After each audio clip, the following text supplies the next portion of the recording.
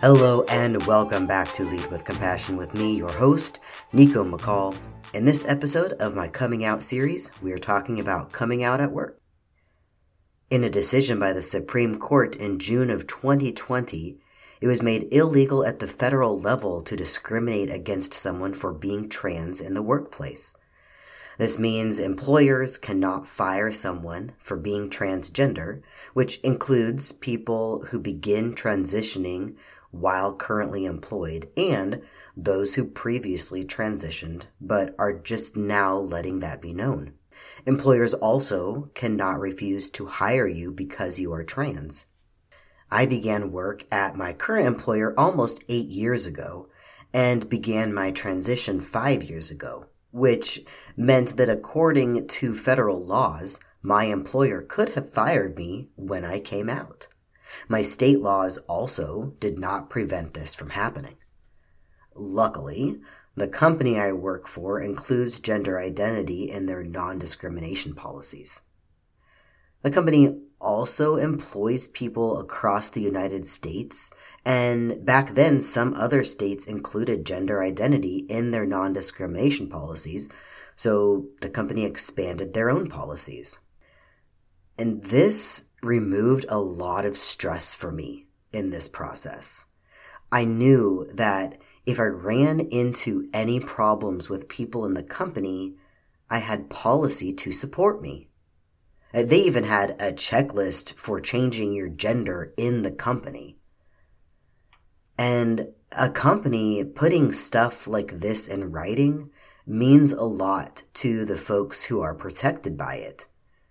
If the Supreme Court decision is reversed, or the people fighting to rid us of our rights are successful, it's necessary to be protected by company policy. Once we get past whether or not the company has policies that support us, we have to actually do something about coming out. Living in a conservative area, I'm glad I had previously come out as a lesbian. It kind of gave me a test run for coming out as a trans person. I wasn't certain that the people who supported me as a lesbian would support me as a trans person, but the odds felt higher. And in my company, I was vocal about having a wife when I was female presenting, and no one ever gave me a hard time about it. So, getting back to coming out at work, I had already started testosterone. Any physical changes were slight, perceptible probably only to me. And now it was time to start telling people. I'm in management, so I had employees I would have to tell, but first I needed the support of my boss. My boss and I didn't work at the same location, but we had work assignments together, which allowed us to get to know each other a bit more. And I was still terrified to tell her. As is true with every other decision I make around my transition, after deciding it was time to tell her, I stewed on it for a week or two. It seems like too often the anticipation of telling someone is insurmountable. Every possible negative outcome plays on repeat in my mind. Will this ruin our positive relationship? Will this change how she sees me as a person? Will things be awkward now? Will I lose her respect? Let's take some time to go through these questions. First, as we go through this coming out series, you'll see these questions pop up repeatedly for me in different variations. What I'm slowly learning through this process is that even if these worst case scenarios come true, it doesn't say anything about me. It doesn't lower my worth as a person, make me a bad person, or mean I shouldn't tell people. It's not my job to make sure others are comfortable, and I can't control how they will react. Now, if only I could remember to tell myself this in the moment, things could be easier. So what if telling my boss changed how she saw me as a person? What would that mean for my job? I mean, nothing really. We have a policy against retaliation, so if I felt she did start treating me differently, I could go to my HR department and they would work with the two of us. If that couldn't be resolved, I would probably be assigned a different manager, and nothing else would change for me. Getting a different manager would also take care of any awkward moments. What would this mean for me as a person? What if telling her ruined our positive relationship or resulted in me losing her respect? Let's say I told my boss I was transitioning and she no longer respected me. Then the question becomes, do I want the respect of a person who doesn't support my transition? That answer is definitely no. But it doesn't feel that easy. It's hard to make a distinction between her not being able to support my transition or not respecting me as a person due to my transition, and me not being worthy of a person's respect. Because I only have control over one of these. And honestly, I wouldn't be able to work through this if I wasn't in therapy. Learning that my worth has nothing to do with a person's response to me being trans is a continuous process. Since my boss and I live in different locations, I had to tell her over the phone. I'm pretty self-sufficient at work, so if I'm requesting a phone call, it's unusual. I'm sure she was on high alert. Plus, how do you begin to broach the subject? For me, it's usually with awkward pauses. Before I even make the phone call, there is an entire internal dialogue that happens to get me to pick up the phone and dial. Heart pounding out of my chest, hands shaking, short of breath, and an overload of all the negative thoughts. I'm usually giving myself tiny little steps to take, one after the other. Pick up the phone, dial the number, take a breath, take another breath, press send after this next breath. After finally making the phone call and the initial catching up, I probably said something like, "So, I have some information I need to tell you. I'm coming out as transgender and will be transitioning to male." Most people, especially those at work, didn't know I was depressed or having any thoughts about transitioning. So this info was usually shocking. And it was for my boss. I think sometimes people really close to trans individuals have some kind of an idea about their gender identity, but at my work, I kept pretty strict boundaries between my work and my home life. She didn't really know how to respond to this unexpected information. Even in her shock, she didn't have a negative response. I can't remember anything she actually said, but the gist was that she would never have expected anything like this, and then she wanted to know if there was anything she could do. I knew I needed to go through HR for my transition, so I left the conversation telling her I would let her know if I needed anything. It was a pretty neutral conversation. When I hung up the phone, I was so relieved it was over. I just sat there and let my nerves drain.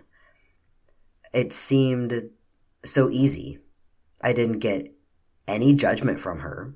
Some confusion, But hey, I was feeling confused myself with the whole process. The conversation with my boss was focused around what I needed to do with the company, which with emotional confusion, focusing on actions at least moves you forward. Overall, it felt like a good conversation to me.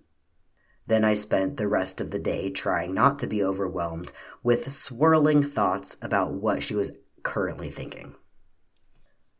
Here's what I appreciate most about coming out to my boss. Later that day, after our initial conversation, she called me back. She apologized for not knowing how to respond during our first conversation. She admitted that she was not expecting to hear anything like that. And she called me back to make sure I felt supported. She was honest about feeling unsure of how to be supportive and what next steps to take with the company. But, that we could figure out. She let me know that she would do everything she could to help me with the process. In doing that, she established herself as a person to be trusted. She didn't give me false excitement or promise things she didn't know she could deliver. She didn't tell me things would go smoothly, but she let me know it was something we were doing together. I was not alone. It wasn't me against the company. And then she followed it up by never wavering from that. She did everything in her power to show me support, including always getting my pronouns right. I didn't have to call anyone from HR. I got to email them, luckily. It went as smoothly as telling my boss. And with HR and my boss on my team, we started to make a plan to let everyone else in the company know. First up were the other managers. We all work in different locations, so I sent out a mass email. Before hitting send, I had to fight all the negative thoughts again. Racing heart, fast breath. I was taking this very personal information and emailing it out into the ether world. Each recipient a possible rejection, a possible confirmation that I wasn't likable, not worthy of their support, a lesser person for transitioning. This is what we're taught. We are taught that we have to fight to be seen as worthy and equal, which implies we must be less than. Every time laws are proposed that we have to fight, we are being told we are less than. Every year, we have to fight to be just as worthy as everyone else to have health care, support in schools, support of our families. It's no wonder I feel so unworthy of support every time I put this information out for new people to judge. The more I'm told I have to fight for my worth, the harder it is to separate that message from my actual feelings of worth. The harder it is to eradicate this internalized transphobia. Well, I only got a few responses from my coworkers. They were mostly positive. A couple were on the positive side of neutral. The first couple times we got together in person, I went through these emotions again, steeling myself emotionally for feelings of rejection. Those dang walls from my childhood making another appearance. So, it sounds like it's time for more self-compassion. I'm not going to be able to open myself to vulnerability without it. And without vulnerability, I can't be authentic to myself. Compassion for myself. As I think back to these first moments of coming out, a lot of the compassion I have now for myself back then comes from learning that I have anxiety. Before going through this process of transitioning to male and working with my therapist, if you would have asked if I ever felt anxious, I would have answered no. I always thought anxiety could be seen by others, very external. What I've learned since then is that these negative thoughts that play on repeat, the broken records of worst case scenarios, are also anxiety. I used to judge myself for not being able to just do things or beat myself up for fixating on things. Then, of course, beat myself up for beating myself up. Learning that I have an anxiety diagnosis helps me find compassion easier. My subconscious is a genius at coming up with its own coping mechanisms. So much so that I was almost 40 before anyone noticed I might have anxiety. I can see that internalizing these fears instead of having an outward expression of my anxiety kept me out of the spotlight from feeling even more anxiety. And I know now that self-judgment is one of the first signs that I'm not having compassion for myself. I'm getting better at recognizing it. Without having compassion for myself, I'm unable to allow others to have their own responses to my transition. Judging myself and trying to control their responses go hand in hand, and neither benefits me. If I can allow each person to respond in their own way without attaching it to my self-worth, I allow compassion to remain, and I can live in an authentic way. It sounds so easy, doesn't it? Oh, I wish it were that easy. Just to recognize what's happening and it never happens again. But alas, I think it might be a lifelong process. So, how do I allow space for others to have their own reactions to me being trans? That is a good question.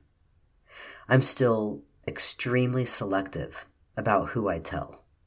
I was in my acting class for 1.5 years before I told them, and I knew the studio was a safe place.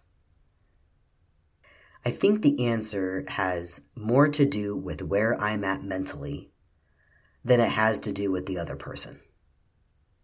I'm still learning how to create a space that feels safe for me while allowing the other person to exist in that space.